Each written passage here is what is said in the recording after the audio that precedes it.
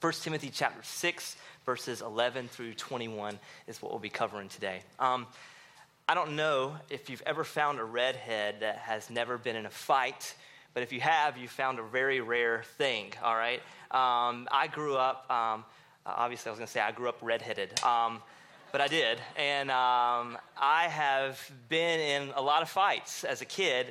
Praise God, I've never been in a fight as an adult. But elementary school all the way up to high school, I've been in several fights. And like I said, if you found a redhead that's never been in a fight, you found a rare thing. And Integrity, you find a lot of redheads. It's like one of the highest concentrated areas per capita for redheads. But I can start back to when I was a little kid. My friend Carnell, he started stealing some of my Nintendo games. I noticed that Contra was missing. I freaked out and I grabbed his jacket and I said, I know you're stealing from me. And as I was grabbing his jacket, another game, Commandos, fell out and then I lost it. And I grabbed him and started choking him. And I honestly, in my mind, I thought it was fine if I killed him. Like I just thought it was okay.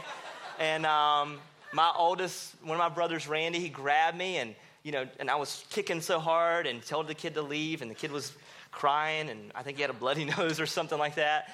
I can go up to high school where a guy thought it would be funny to throw a Spanish book near me, and it ended up making one of those weird turns. You can't throw a book very well. And it made one of those weird turns where it went straight across, and the corner of it hit me in the head. And you just can't throw anything at a redhead person. You can't do that.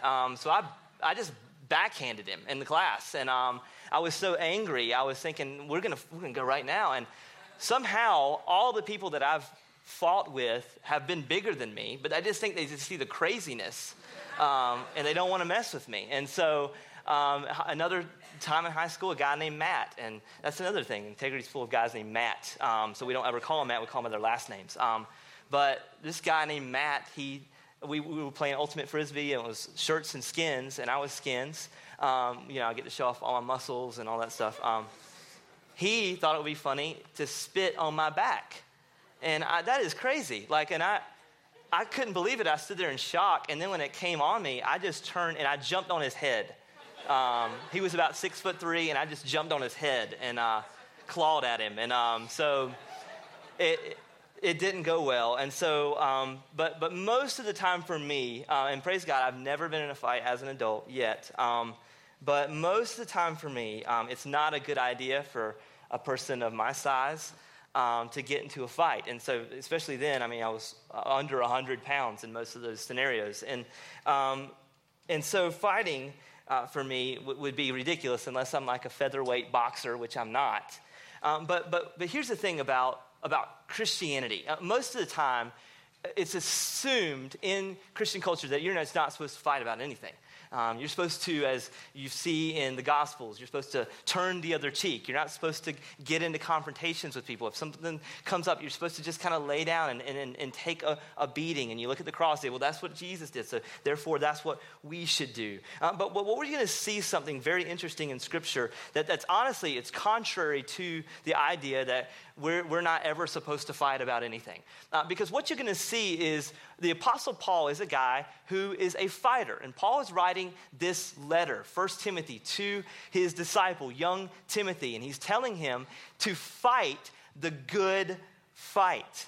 And so what does he mean by fight the good fight? Because I felt like we're not supposed to fight about anything. We're Christians. We're supposed to be nice to every single person we ever meet. And we're supposed to always just kind of roll over and let people take advantage of us or always take a beating. What does it mean to fight the good fight? And so what we see here in 1 Timothy chapter 6 is what it means to fight the good fight. Let's look at how he phrases it here. In 1 Timothy chapter 6, start with me, if you will, in verse 11. It says this, "But as for you, O man of God, flee from these things.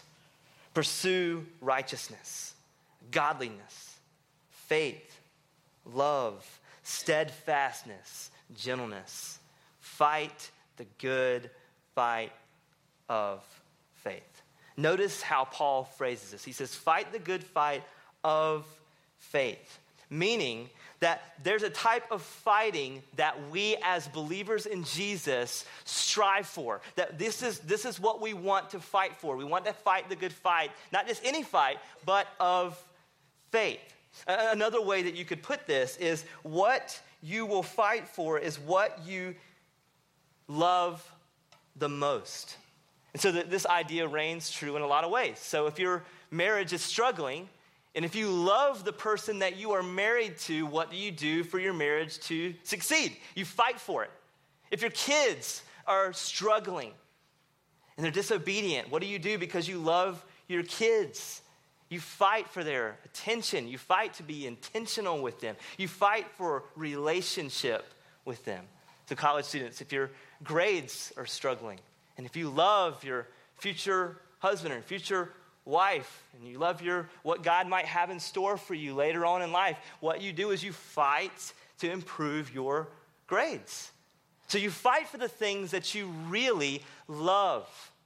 If you don't love something, you don't typically want to fight for it.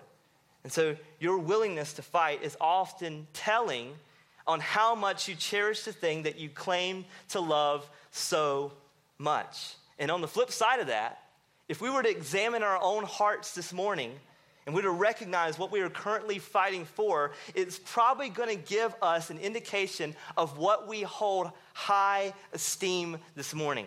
So I want you to think about right now, what in your life are you fighting for the most?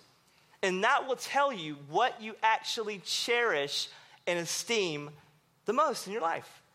And so if you're fighting for a promotion right now, and you're willing to do anything in the world to get it, even if it means that you devalue the effort of others just to get ahead, then maybe you have a love or passion for money or power. If you're fighting to protect your reputation so much that you're willing to lie or gossip about others to make yourself look better, then maybe your love for your image, your love for appearance is primary for you. Parents, if you're always fighting to shelter your kids because you overly worry about them getting hurt, maybe you love safety and comfort above everything else. College students, if you're always at war with your roommates on who cleans the kitchen or who cleans the bathroom, maybe you care for the needs of others more than the needs. Maybe you care for the needs of yourself more than you do for the needs of others. I know no one struggles with any of those things that I mentioned.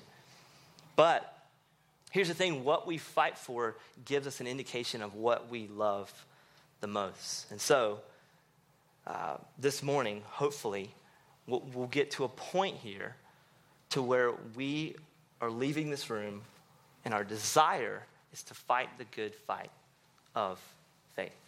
But notice how Paul phrases this. He says, "O man of God." He says, "But as for you, O man of God, flee from these things." Paul specifically uses this phrase in order to spur on his young disciple, this young pastor, this young timid pastor, Timothy. He tells him, "You are a man of God." What a great compliment. He's seeing that this man, his passions are in line with the gospel. He already recognizes that about this man.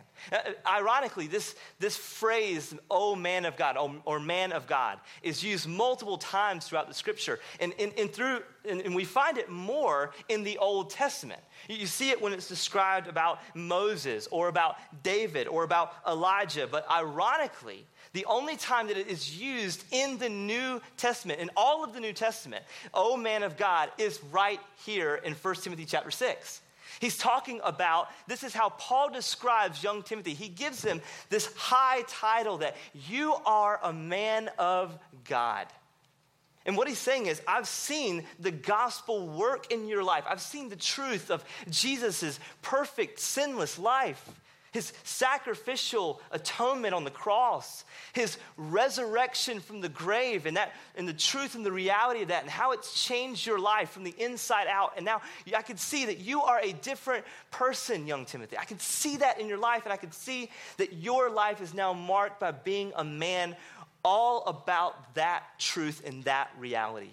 Oh, if that could be said about all of us, right? Oh, man of God. Oh, woman of God. That your life is now marked by the gospel. But here's what he begins to do. He says, I already see God working in your life because you're the man of God, but here's something I want you to press forward. Now, the next part that he's going to show us is, this is what a follower of Jesus will look like. This is how a believer will act. This is what a believer will fight for.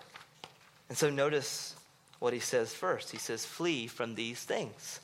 If you're a man of God and you are marked by the gospel, here's what I want to ask you to continue to do, to flee from these things.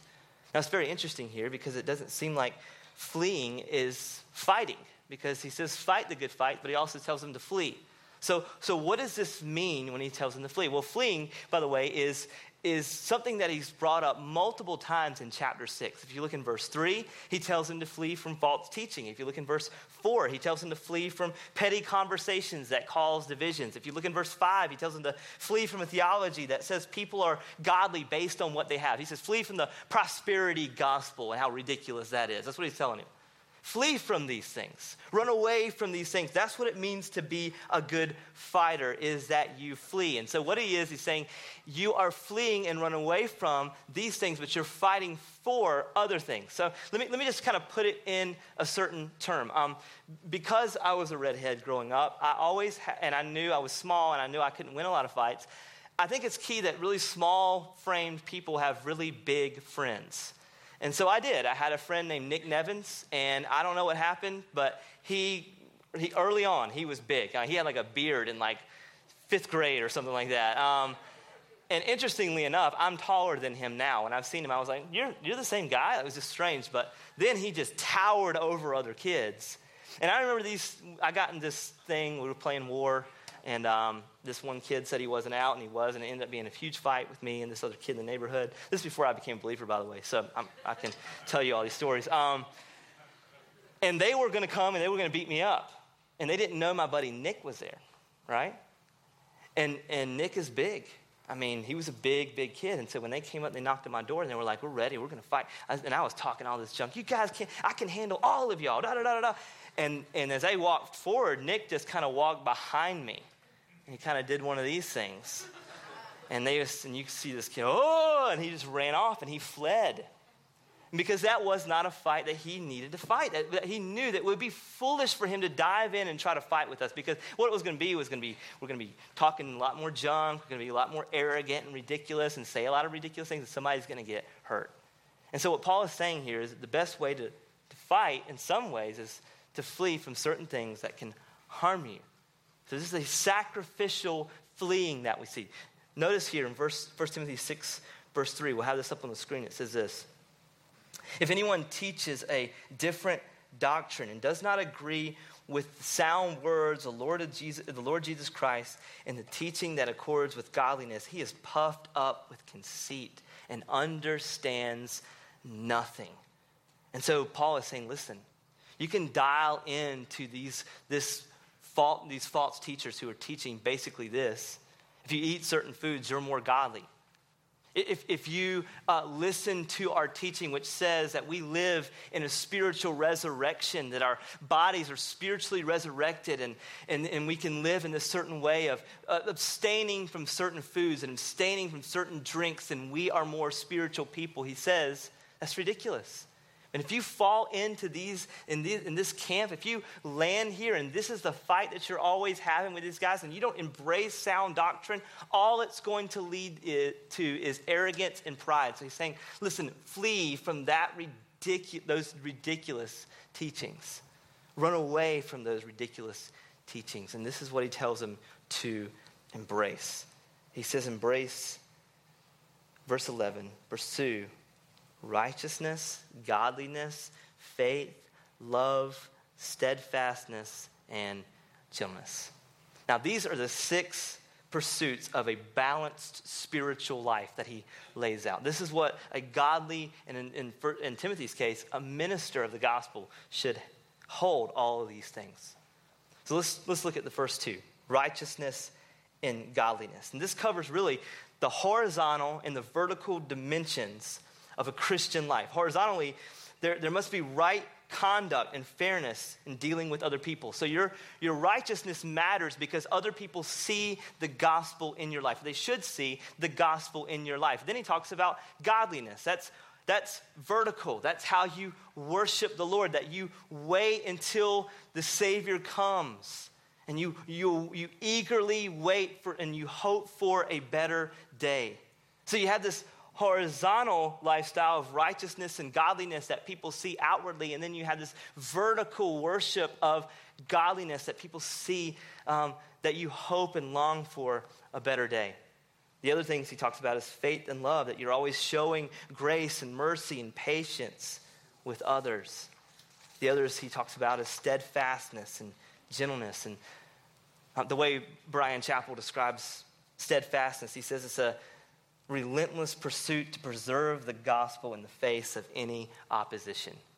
This is endurance. I don't know if you see throughout Paul's letters, he's always talking about endurance. It's seemingly interesting to me when I look back on my own life and I see people who have prayed the sinner's prayer, right? And then like a week later, they're doing the same stuff they used to do. Because really, a prayer is not what saves you. It's the grace of Jesus that saves you. It's you repenting and believing the gospel that saves you. It's not this ritualistic thing that we go through. And here's what I've noticed. The people that they do emotional, they have emotional experiences or emotional connections to the gospel, they never endure. It's those who really meet Jesus who endure, because it's the Spirit of God who's causing them to endure. And so this steadfastness that Paul is wanting him to long for is this embracing of the gospel even in the midst of intense opposition. Because here's the thing about people who have emotional experiences with the gospel and they never really meet Christ. When they face real opposition in their life, or when they face trials or difficulty, they flee. They're no longer there because it didn't take root. And so he says steadfast is also gentleness. Gentleness is that you're showing that even in opposition, you can display humility and patience in difficult circumstances. And so here we have him telling him to flee from these things, from this false teaching, and then he tells them to pursue this life. Pursue holiness. And so, notice the reason why, though. Notice what he says, because we have to look at a motivation. He says, verse 12, of faith. And then if you skip down in verse 20, it's very interesting. He tells him the very last words of this letter. He says, O Timothy, guard the deposit entrusted to you. Avoid irreverent babble and contradictions of what is falsely called knowledge. For by professing it, some have swerved from, what's the word? The faith.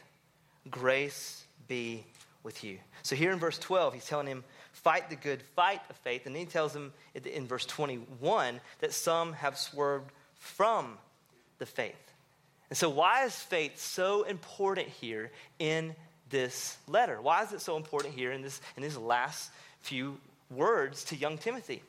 Well, it's because faith is really the essence of how we flee from sin and how we pursue righteousness. Because what is the essence of faith? If we were to describe faith, we went through Hebrews 11 early on, or actually it was back in December, we went through Hebrews 11. The way we described faith in that little short series that we did is that faith is simply taking God at his word, believing God's word.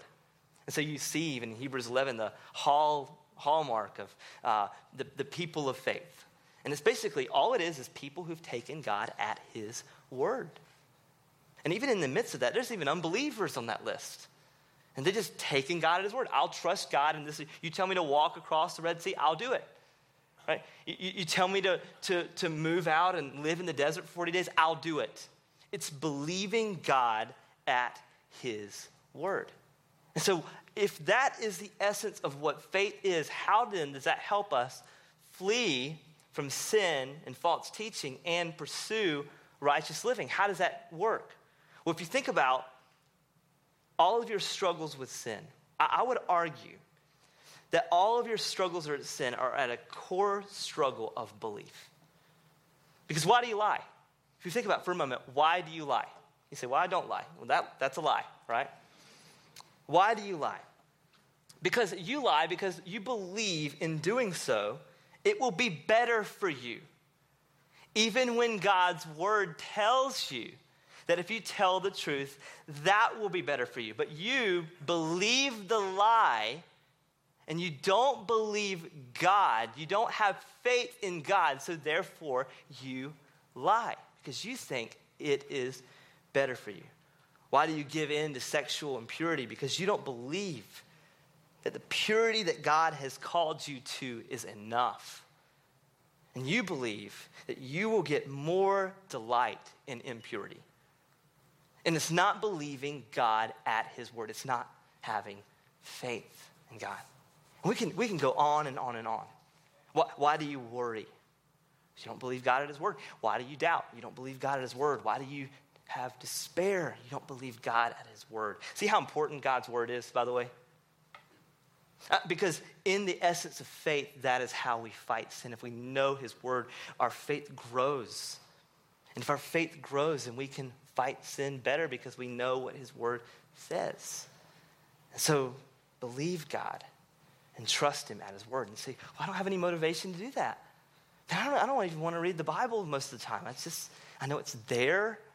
I see it. I've got several copies. I got it on my iPhone, my iPad, on my computer now, and still don't have any motivation to read it. What do I do now with that?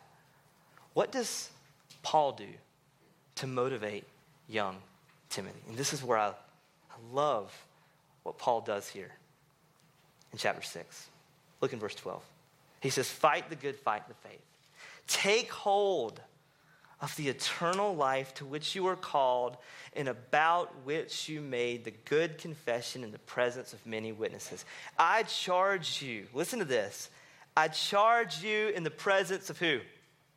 God, who gives life to all in Christ Jesus, who is testified, whose testimony before Pontius Pilate made the good confession to keep the commandment unstained and flee from the reproach until the appearing of our Lord Jesus Christ, which he will display at the proper time.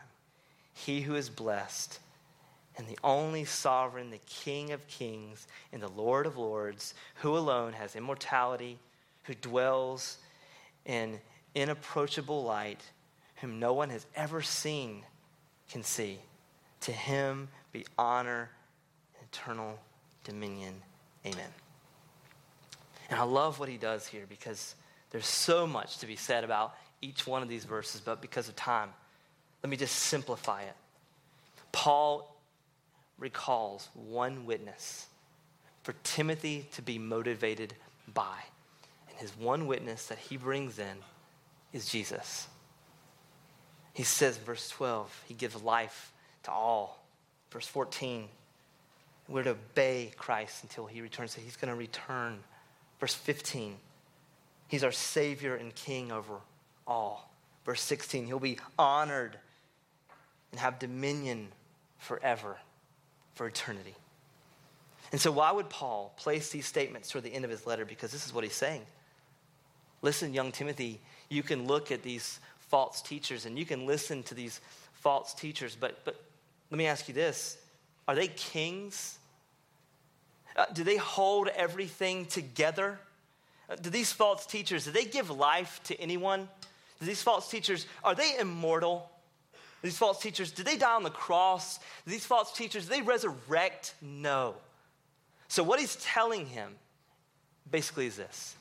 Young Timothy, the reason why you fight the good fight of the faith, the reason why you strive to know God's word so that your faith grows is because you have an audience of one. That's what he's telling him. You have an audience of one. Like, I don't know how many of you in this room have fear of man issues, but I do. I'm the kind of person that I like to be liked. So sermons can be challenging for me because I want everyone to like my sermons, right? And I don't think you want the pastor that's like, I don't want anyone to like these. I'm going to get up and make everybody mad this morning, right? I don't think you want that. But I do. I want people to like my sermons. And so early on in my ministry, I was doing some street preaching, which I would not recommend. This is when I didn't know any better, and I did it. So I had a guy with me that I was paired up with, and I had nothing in common with this guy at all. He was a big, burly-looking guy. He had really bright blonde hair and like a weird peach fuzz mustache, but he was like 30-something. It was strange. And he had American flag suspenders, so I knew right away we're going to hit it off. And so we went out on the street together. This is who I'm paired up with. And he begins to critique my messages. And I'm like, whatever, weirdo, man, you know. And what he told me was really, it bothered me. Because since I've been, I noticed when you talk, when you're preaching for them. I'm like, yeah, I'm preaching for them. They're the ones who are listening. They're the ones who need Christ. He goes, you need to stop preaching for them. He goes, you need to start preaching to God. I'm like, he already knows the gospel, right? He doesn't need to hear the gospel, right? He knows it, right? He goes, yeah, but you need to preach to an audience of one, then you won't care so much about what people think about you. And I was like, boo, like, it's just one of those moments where he could have punched me and it would have been better for me, right? And it just laid me out. And I just remember thinking about that over and over and over again. And even when I preach today, I have to remind myself that I need to stop preaching for fans. I need to preach to an audience of one so that I would glorify him in what I say. It's not about how much people like me or don't like me. It's about me preaching to an audience of one. And so it made me wonder, what is my real motivation in what I do? Is my motivation to please and honor Christ or to glorify his name above everything? Or am I glorifying my name above everything else? Well, if I'm glorifying my own name, I'm worried about what everyone thinks. I'm worried about making everyone happy. But what he's telling him here is, no, you are preaching to glorify Christ. You are living your life to glorify Christ. So I want you to take a moment this morning even to think about that reality. Do you do what you do? Is it motivated by the gospel? Are you living your life for an audience of one? The Father, Son, and the Holy Spirit. And so what Paul is doing here is he's giving Timothy a gospel-motivated life. That's Timothy's fight. That's his aim. His pursuit would be to promote Christ and him crucified. So don't waste your life fighting to make everyone like you. Don't waste your life fighting for material things. And this is how he wraps it up even here in verse 17. Notice what he does next. Verse 17, it says this. As for the rich in this present age, charge them not to be haughty, nor to set their hopes on uncertainty of riches, but on God who richly provides us with everything to enjoy. Isn't that good news? They are to do good, to be rich in good works, to be generous and ready to share, thus storing up for themselves as a good foundation for the future, so that they may take hold of that which is truly life. Now, again, I could do a whole sermon just on those few verses. But let me just say this. There's a tendency here in this culture, in Ephesus, where these false teachers were likely gaining financial gain because of their false teaching. And it was kind of like a celebrity-driven culture to where if you wanted to hear a good rabbi teach, he would charge you a certain amount of money. And so the better teachers would have a bigger audience. And so these guys they would get rich off of teaching, off of their false teaching. But he's telling this church, because here's the problem with Christianity. Often we see something that is evil, or that's something that is handled wrongly, and we just said everything about that is bad. So oftentimes money is one of those things, because in Christian culture we see money used wrongly. So often we just assume money is evil. And what Paul is telling this church is this: no, money is not evil. God provides richly. It's God who richly provides us with everything to enjoy. So it's not money that's evil, it's our hearts that are evil, but we can use money for evil. But if our hearts are redeemed by the gospel, we can use it for good. And by the way, I don't know if you know this, but if you're American, you're rich, all right? You're rich. And so we, as Americans, can further the gospel, and one of the ways that we can do that is through money. But here's the thing about what Paul is challenging young Timothy with. Money is one of those things that can help you fight to promote the gospel, or it is one of those things that you fight your whole life to get, and it becomes a god. And so money is a good indicator, and this goes back to my original question of what you really love. Because if I were to look this morning at what you spend your money on, would I actually see that your life is marked by fighting and promoting the gospel? Would I see that in your life?